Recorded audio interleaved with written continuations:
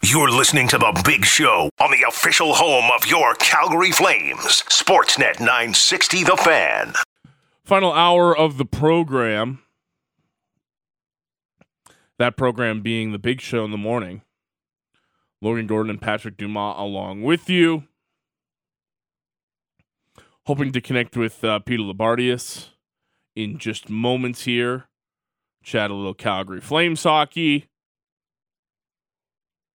And to the surprise of no one, Lou might just happen to be in Halifax for a certain Canada-USA matchup tonight. It's not in there for King of Donaire?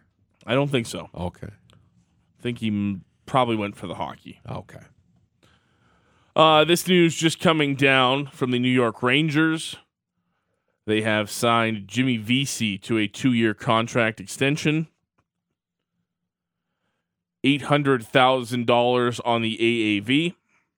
Good for Jimmy. 6 goals, 6 assists in 38 games with the Blue Shirts this year. Was he a PTO?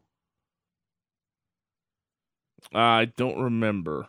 I think he might have been. Good for him. But, yes, 460 games in his career already. He originally started with the Rangers, had a stint there. Buffalo, Toronto, Vancouver, New Jersey. Got 147 points in those 460 games. Now back with the Rangers and having some success as a bottom 6 forward. Uh-huh. Originally a third-round pick by the Nashville Predators in 2012. Didn't not sign with them. Yeah. But signed at a training camp as a free agent with the Rangers this year on October 9th. So good for Jimmy Vesey. Yeah. That's awesome. Didn't work out the first time in New York when he was asked to be more of a top 6 guy. Yeah. A guy like I remember him and Danny DeKaiser came out around the same time as two big undrafted or were drafted but didn't sign with their teams, and I those were guys that were really like, yo, dude, these guys are going to step up and be big impact players. And obviously it doesn't pan out, obviously, always that way. But I always linked VC and DeKaiser together because they were two guys that kind of came into the league at the same time and didn't sign with the teams that drafted them. That's an interesting one. I don't have the same linkage as you. You know, I'm weird with linking things. I don't know why Jimmy VC and Danny DeKaiser are linked with me. I don't know why. That's an interesting one. Danny DeKaiser. I could be completely off base here and say he came in the league like 3 years before VC did, but Danny DeKaiser, lifelong Red Wing, playing with the Toronto Marlies this year. 3 games with the Marlies. Interesting. Did not know that. I had no idea. Danny DeKaiser was never drafted, though.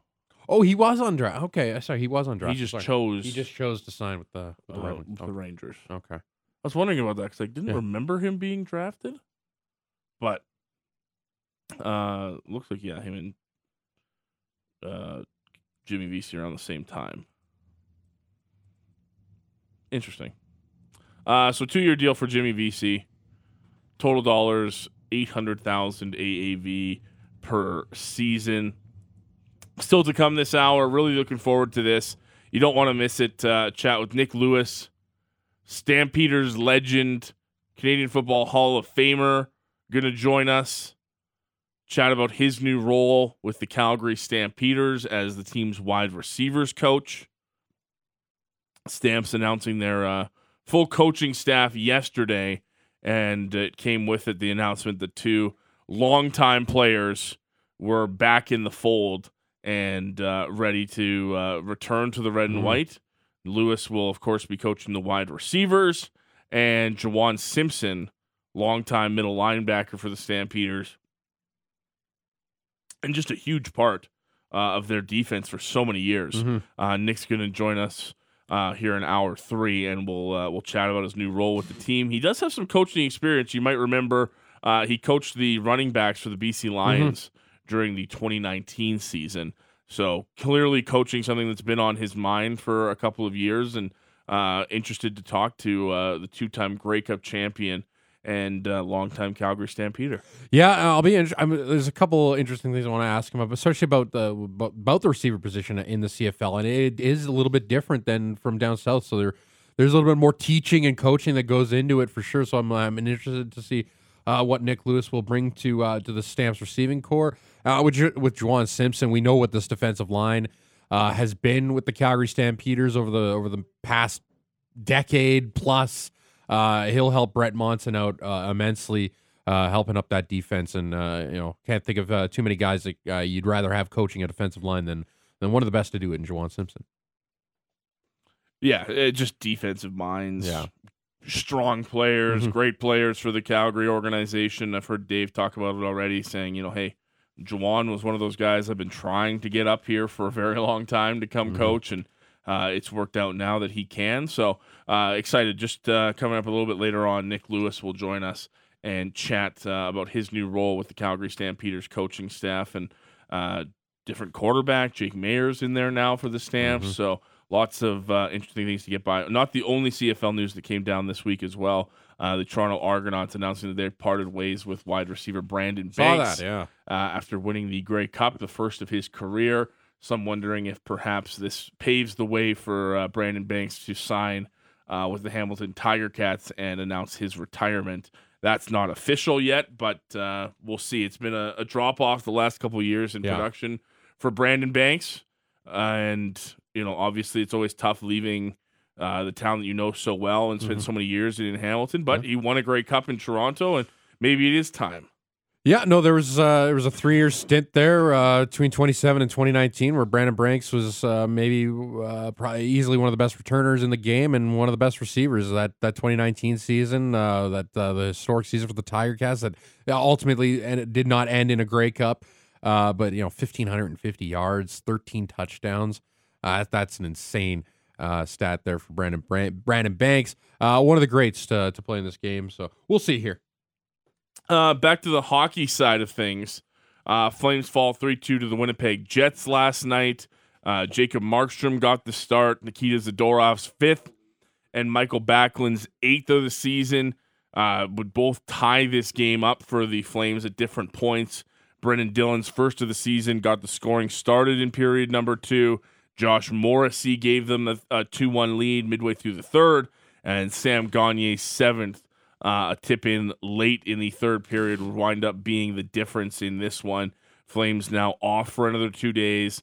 Weird scheduling right now where they'll have the 1-game homestand on Friday against the New York Islanders, and then they are set to head out to the road, and not even a traditional road trip, Juma, where they'll start in Chicago on Sunday, and then you get to hang out in St. Louis for a couple of days. We did this before. You got back-to-back games in St. Louis next week. So a 4-game road trip coming up for the team, and that's always part of the NHL schedule, but it's not nearly as taxing on you having to go to 4 different locations. The fact that you're in St. Louis for a couple days there should make this a little easier on the Flames. Yeah, I think so too. It'll be a good trip to test this group out, to try and maybe get back on our, like we said with Wyshynski here. They're going to have trouble scoring and whatnot. So getting out on the road will be big for this team. You don't want to continue to sour on last night's game and whatnot. The scoring isn't there right now, but I think this is going to be a big road trip, prove it all, especially if they want to be a Pacific Division playoff team. Yeah, and I don't even know that I'm sour. I'm not sour on the group because of last night. I think that last night's a good indication of where this team has been. And that's that at times they've been the better team and haven't come out with the result. And that can be a very frustrating thing. We heard Michael Backlund use that exact same word earlier on, and it's happened again. Daryl Sutter relayed it to the Edmonton game after the Christmas break where, again, and we've talked about this, I think the Flames were more dominant in that Oilers game than they were last night, but it's still the same result. I think Calgary was the better team last night, and at the end of the day, they only created 4 high-danger chances at 5-on-5, despite outshooting the Jets by a pretty significant margin, 35-25. Yeah, it goes back to well, you're getting a lot of shot volume, but how many of those shots are high quality, and how many of those have a legitimate chance to get in? Like you just look at the Jets; they got bodies in front of the net to get their goals. Man, it's just got to get back to simplify, like D-to-D passing, pucks to the net type stuff. Guys in front. You do sometimes just have to get real down, and I hate saying the cliches in this game because that's all it is sometimes. But you do have to sometimes get down to those basics and just simplify your games, and that's what you do when teams are scoring, like not scoring. You just find the things that maybe do get you more opportunities. I know, but in fairness, they've done that. Yeah, right. Like last night's not.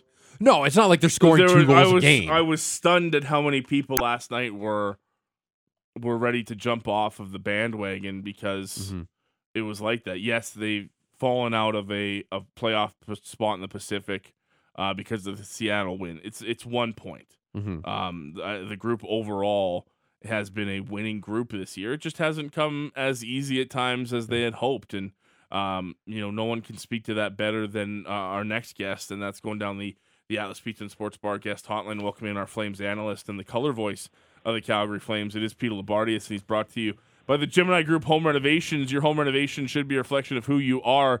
Give your home the Gemini difference. The Gemini Group now offering air miles, reward miles. Visit GeminiGroup.ca. And Lou, is just kind of what we were talking about here in regards to last night's game between the Flames and the Jets. It's kind of been the story of the season for the Flames. That was their 17th one-goal loss of the season and their 24th one-goal game of the year.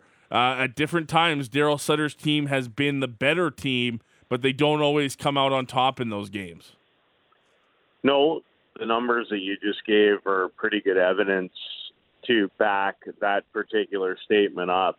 I just think last night was one of those nights where they kind of let a decent opportunity go by. And the reason I say that, and I don't want to take anything away from the Jets, they did a terrific job last night in terms of their work ethic. I think they got some great mileage down their lineup.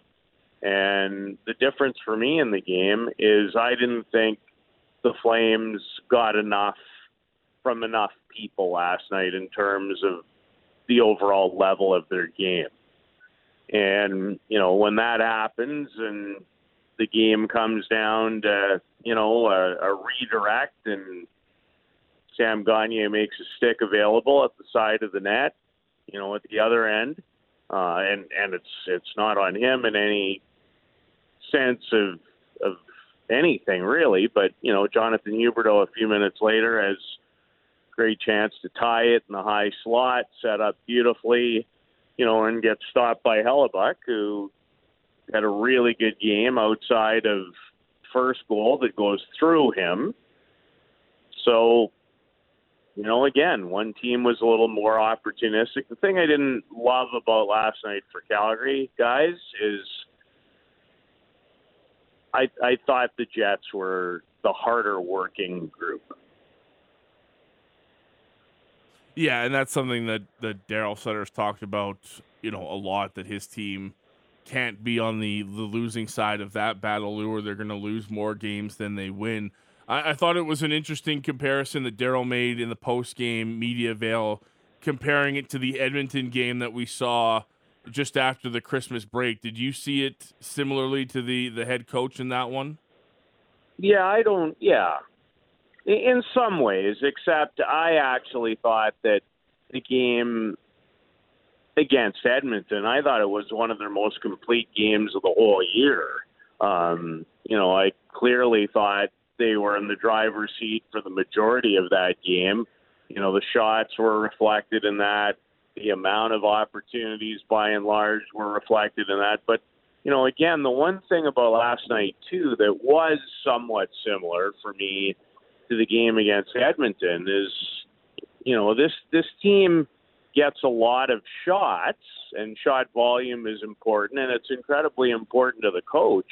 But, even in chatting yesterday with Kirk Muller for the coaches show on our pregame show, what you do against Winnipeg, and we saw a lot of it in the series, when Rick was coaching in Dallas, the Jets made it really hard to get through the middle of the ice and anywhere inside the dots in their own zone. And, at times this team hasn't probably done a good enough job getting seconds and thirds because, they take some perimeter shots. And last night, to me, more so even than the game against Edmonton, which I thought they had more than enough quality opportunities.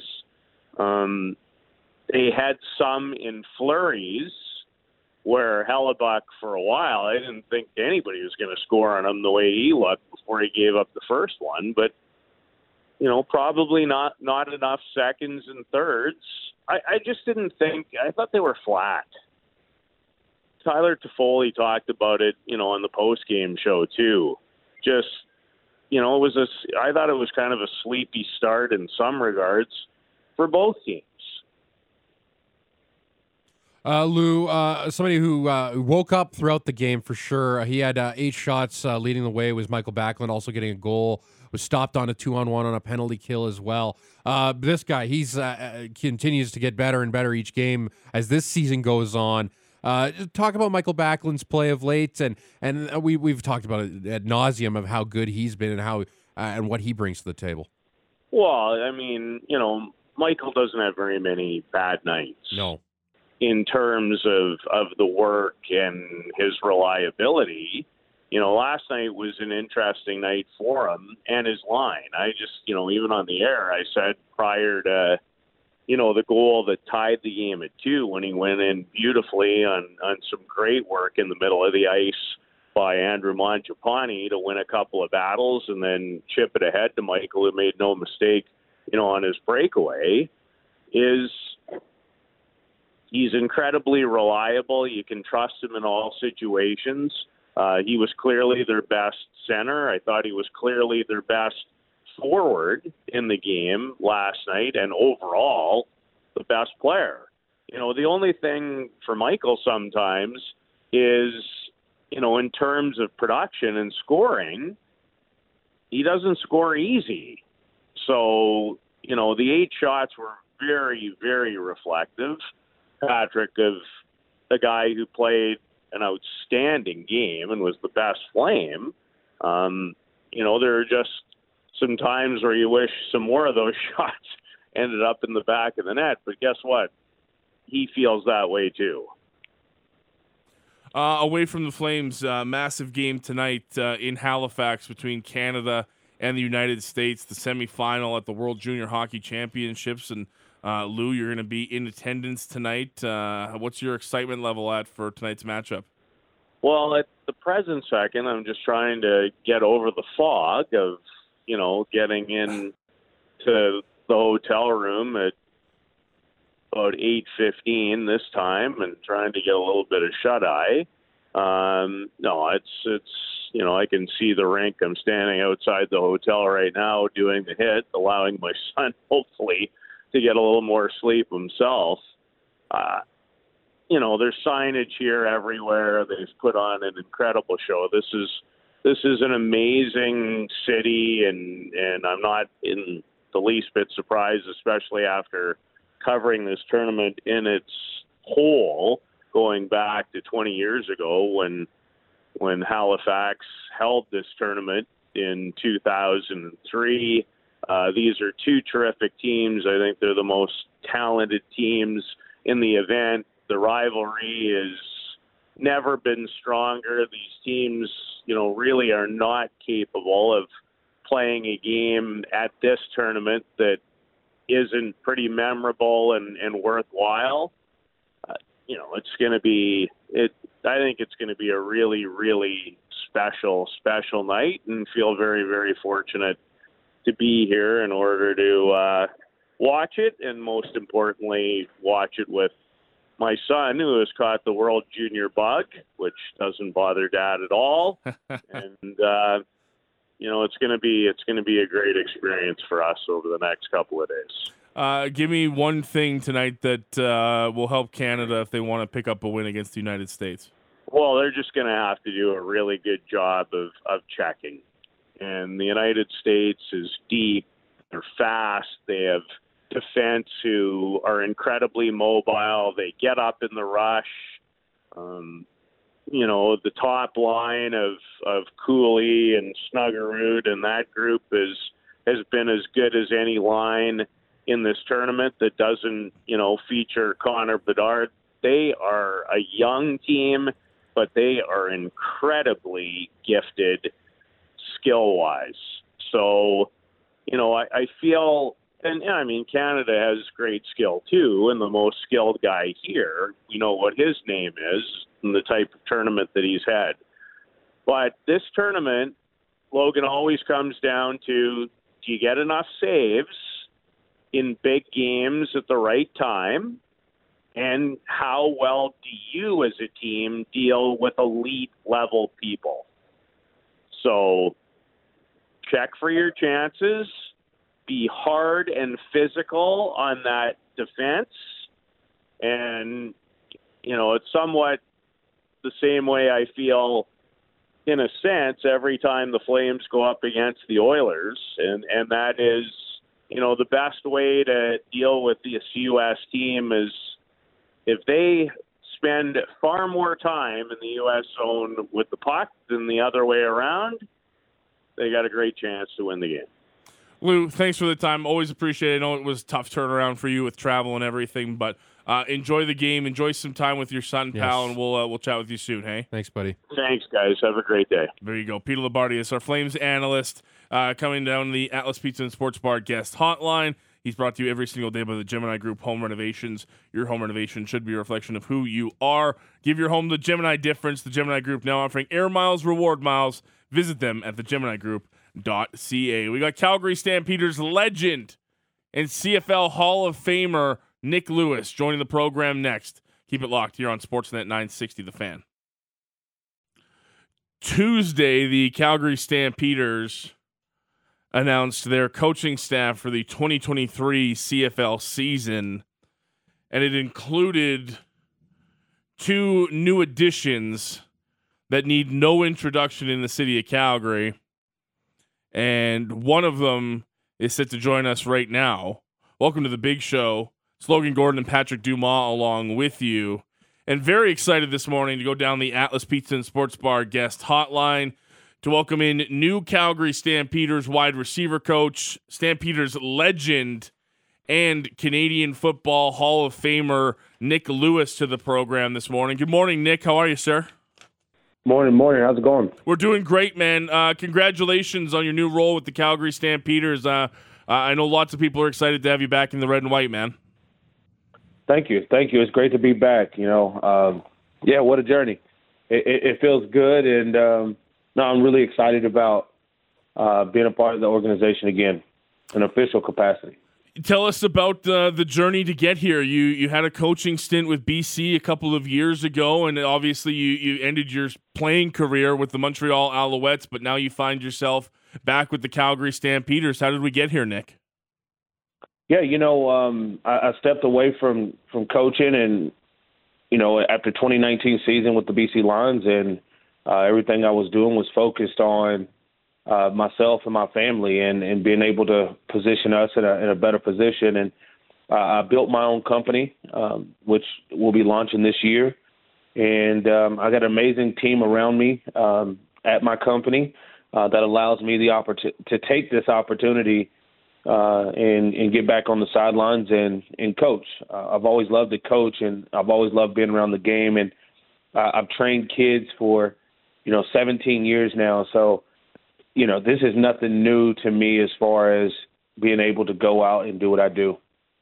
How cool is it to be back with the Calgary Stampeders organization, an organization that you embodied for so many years? You've won 2 Grey Cups here, Nick. Nick Lewis Nation is something that's still, withstood the test of time. There's still 82 jerseys every time you go to McMahon. How nice is it to be back with the Stampeders organization? Man, shout out to the nation. It's awesome. The logo means more than just it's more than a logo. For me, getting to Calgary at 21 years old, spending 11 years of my life in Calgary, it meant so much to me. And at the time, it was over a third of my life I'd spent in Calgary. So, I've met the city's meant so much to me, the fan base, but also, this is the organization that gave me my first start. Nobody knew who I was coming in 2004.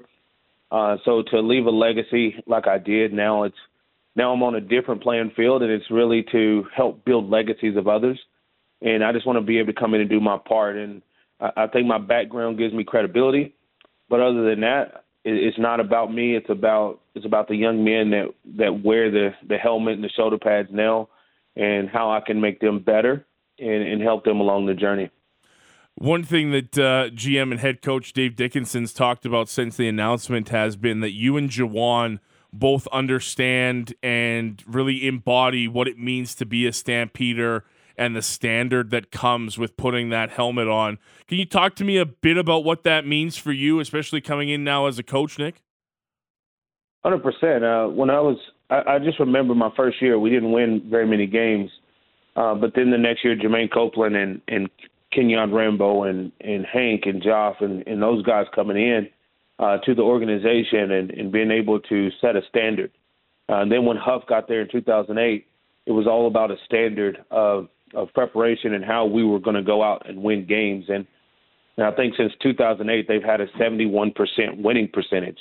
So understanding that the level of success that we've had has still come with some failures of not winning as many Grey Cups as we would like to have.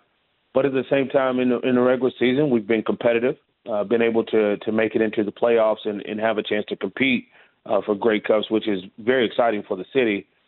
And, just coming in with energy, right? I'm a high-energy guy. I have a lot of passion for what I do. And as you see me on the field, I was very passionate about the way I played. Now I'm passionate about people, and I'm passionate about these players and helping them win and helping the organization win consistently. How cool is it that you get to share this opportunity and come into the organization back with Juwan Simpson, a guy that you played so much with here in your time in Calgary and was such a leader on that defensive side of things? It must be cool for you guys to come back into the organization together. It really is. It's so hard to get jobs in the CFL. I mean, there's only 9 teams. I think now you're down to 9 or 10 jobs on a team. So you understand how hard it is to get into an organization. But to go into one at the same time with both of our backgrounds in that community, winning 2 Grey Cups together in that community and being able to come back together, I think it just, it says a lot for Dave as well to be able to say, you know what, let's go. When we're going to start something, let's bring these 2 guys back. And I'm excited about the opportunity to coach with Simp, but everybody else on the coaching staff as well that I've known for so long. Mark Killam since 2005 as our strength coordinator, and coming into the special teams coach and being around him, and Brent Monson coming in early as video coordinator, now being the defensive coordinator, and all these guys that I've had such long relationships with. I'm just excited to be back around. Very pleased to be joined by Nick Lewis this morning, the Canadian Football Hall of Famer, Calgary Stampeders legend, and now wide receiver coach in the upcoming season for the Calgary Stampeders. It's Logan Gordon along with you this morning. I'm joined by Patrick Dumont. Patrick? Nick, congratulations on the new job. You come in, yeah, no problem, buddy. You're coming in here with to Calgary. They got a good set of receivers here: Reggie Bagleton, Malik Henry. The young Philpott coming up as well. What are you excited to get to work with this receiving group? Do you see some similarities to where you were when you came into Calgary with this group? It's very exciting when you see guys like Reggie Bagleton and Jalen Philpott that you have this group of receivers, and I believe Kamar Jordan is still on the roster. Yeah. Kamar was there on the PR. My 2012, 13, and 14 for the most part, right, when I was there as a receiver. So I got to see him, and we've had a great relationship over the last 10 years as well. So seeing all these young receivers, some of the vet receivers, and understanding of, how we kind of transition from the guy on the field to now being the mental guy that helps prepare the young guys. Right, I remember in 2014 I was such a totally different player than I was in 2008 for the Grey Cup, from coming back off the ankle injury and doing those things. So how do you still go out and compete at a high level and help the guys around you have success is the ultimate goal. And then the young guys, they need to bring energy, and they need to make big plays and do everything from that level. And we will be fine. I just think we have such tremendous talent around there. Colton Hunchak, which is a Calgary guy, Luther. I'm just really excited to be able to work with some of the Canadian talent, but also some of the American talent that will be coming up. Now with the American talent, guys that are entering the CFL for their first time, as they continue their journey in professional football, you come up here and you look at a play, you look at the NFL. There's a lot more pre-snap movement, a lot more movement from a slot back. There's a slot back in the CFL as well. What do you have to do as a coach to get the young guys coached up? Like, they're not just on the line. There's a lot more movement if you want to put a guy at a slot back position or something like that. What do you do as a coach to teach the young guys to play receiver in the CFL? A lot of it is when you're young, you just work hard, and you work hard to get open and do those things. But it's really about sitting the room down and understanding that we're all working together. And at the end of the day, when we're looking at plays, when we're going over things, it's about how we work as one unit. And if we can work really well as a unit, we're going to get a lot of people open, and a lot of people are going to make plays. And yes, designed for some people to have more yards or more catches than others, but that's your commitment to the team. And at that point, that's when you buy into what we're building together. And when you get your opportunity, you will make plays. And, when I was there before and even now, it's next man up mentality. And my job is to make sure everyone's prepared to make the play when play comes your way, and we'll win games that way. How is the relationship with Dave Dickenson going forward here? Obviously, bringing you in here, he's got an elevated role as well as he takes over more of the GM role in Calgary and whatnot. What's your relationship with Dave? Dave, man, that relationship's always been great. I remember after the 2008 Grey Cup, me, him, and his wife, and we sit down at the hotel in Montreal after the game, and we were just talking about a bunch of things. I was like, Dave, are you getting into coaching? He was like, I don't know yet. And just being able to see him go from player to then coach in 2009 when he became the running back coach, and then became the offensive coordinator in 2010. And just being around him, we've always had great communications during the week, on the sidelines and games. Ever since I left Calgary, we've had a great relationship. I've always texted him good luck and different things. And when we see each other, we have conversations and things like that. So nothing but respect for Dave, because he's done so much for the game. And he's an amazing person and two, an amazing coach. So really looking forward to tapping into him and learning more, of course, on this side of things and bettering myself. Now you've been out of the league here for a little bit. You coached last in 2019, of course, with the BC Lions. They lost the year because of COVID. But what is your read on the league the last couple seasons since coming out of COVID, and obviously since you last hung up the pads? Yeah, I mean, I think the league really made a shift in 2014 when they changed some rules, and it continues to. If you look at all sports, it's going towards more entertainment. You no longer have to be a tough guy to play football anymore. It's really more about the fan engagement and entertainment of the sport. And I really like that aspect and understand that now a lot more dynamic players can play the game, right? So looking forward to inserting myself into this role and being able to help each individual athlete become better, right? So for me, the game is still football at the end of the day. It's still Canadian football at the end of the day, but it's really exciting brand of football because of some of the ways the rules are set up that allow you offensively to have some advantages. Nick, just a couple more for you. Really appreciate the time this morning.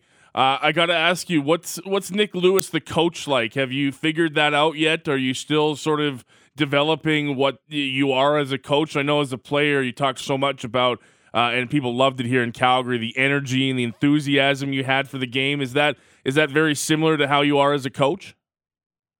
100%. Coaching in BC, I had a chance to coach John White, and having him in his 8-year career for 1 year, He had his only 1,000-yard rushing year. Brandon Rutley, another great running back in BC that averaged 85 yards a start. So understanding for me, I played the game very cerebrally and understanding the mental mindset that you need to be consistent. It's not just about physical talent. You'll never be the same guy in year 11 that you were in year 1 athletically. So you still have to be able to compete at a higher level mentally and understand what's going on the field. So that's one of the aspects that I bring to the game. It's not just about your physical, but your skill set will allow you to make more plays at certain times of games and certain times of seasons. But mentally, we need you to be a certain level so that we can compete on a regular basis, right? So as a coach, I'm all about the little details. I'm all about making sure everyone is mentally attuned to what's going on. But I'm going to be passionate. I like to yell and do things, but it's not yelling at people. I don't yell at people to cause a scene. Mm-hmm. I yell when good things happen. Yeah. Right? You're going to see me running up and down the sidelines, jumping up and down, high-five, and doing everything. I'm just a high-energy guy, and like I said, I'm passionate about these players. I'm passionate about their careers, and I'm passionate about what I do in this game. And anytime you can compete at a high level, it's very important. And I see coaching the same way as I see playing. I'm just competing mentally now and not physically anymore.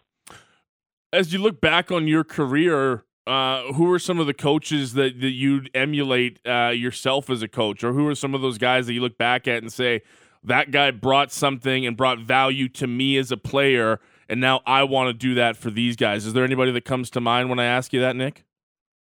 I mean, I think there's a lot of coaches that have been involved in my life. From my high school basketball coach, Lane Shelton, who, was the first person that said, you don't practice very hard, but in the games, like, you show up. And he's like, how great can you be when nobody's watching? And I never thought about that. And understanding, that created something in me to practice better, right? And it made a more commitment to myself in the, not just in games, but practicing in preparation. And going on to, John Huffnagel and his influence on me, and Pete Costanza, who was my receiver coach for 8 years, my last 8 years in Calgary, and just his consistency and being able to deal with the many personalities of me, Cope and Rambo and Romby Bryan and those guys, right? So understanding how we were consistent in doing things, there's so many different people, and even Dave, right? So many different people that's been a part of my journey that I've taken a little bit from. To hopefully, and at the end of the day, I'm just going to be me, right? The best version of me that I can be is what I'm gearing for, right? And I believe we're all on a journey to find our greatest self, and that's what we're doing. This is a very forward-looking question, and you mentioned you've got other business entries out there. You're just getting back into coaching, but how do you see this going forward for yourself, Nick? Can you see yourself being a long-time coach? Is this something that you're just sort of dipping your toes in to see how you like it? What's the future kind of look like when you think about coaching? Well, I mean, coaching's always been my dream job. Okay. When you're a Division II walk-on, you don't say, hey, I'm going to go play pro football. You really just take it step by step. And everything I've been doing in my life was to become a coach. But the last couple of years, I really chose to focus on my family and do those things. And, we make decisions together, and they've been very supportive of me. But, even talking to Dave, we knew this wasn't going to be a one-year deal. This is something that we're looking at going forward. And, I'm happy with my life. I'm happy with what I've accomplished in the past. I'm happy where I'm at today and the opportunity that's in front of me. And, for us, we're in the results business. We got to produce results. And if we produce great results, then everything else will take care of itself. And, I don't have to worry about year to year. I know that, we'll be good. And so I'm looking forward to get back in the Calgary community, being able to be back in helping the community rebuild and do the things that the community needs to do, but also doing it on the field as well. Before we let you go, Nick, I got to ask you about your level of excitement getting to know Jake Maier, too, as a quarterback, what you've seen from him maybe from afar the last couple seasons. Obviously, big shoes for him to fill as the starting quarterback here in Calgary, but you would know as much as anybody that relationship between quarterback and wide receiver is going to be so important for your group heading into the season.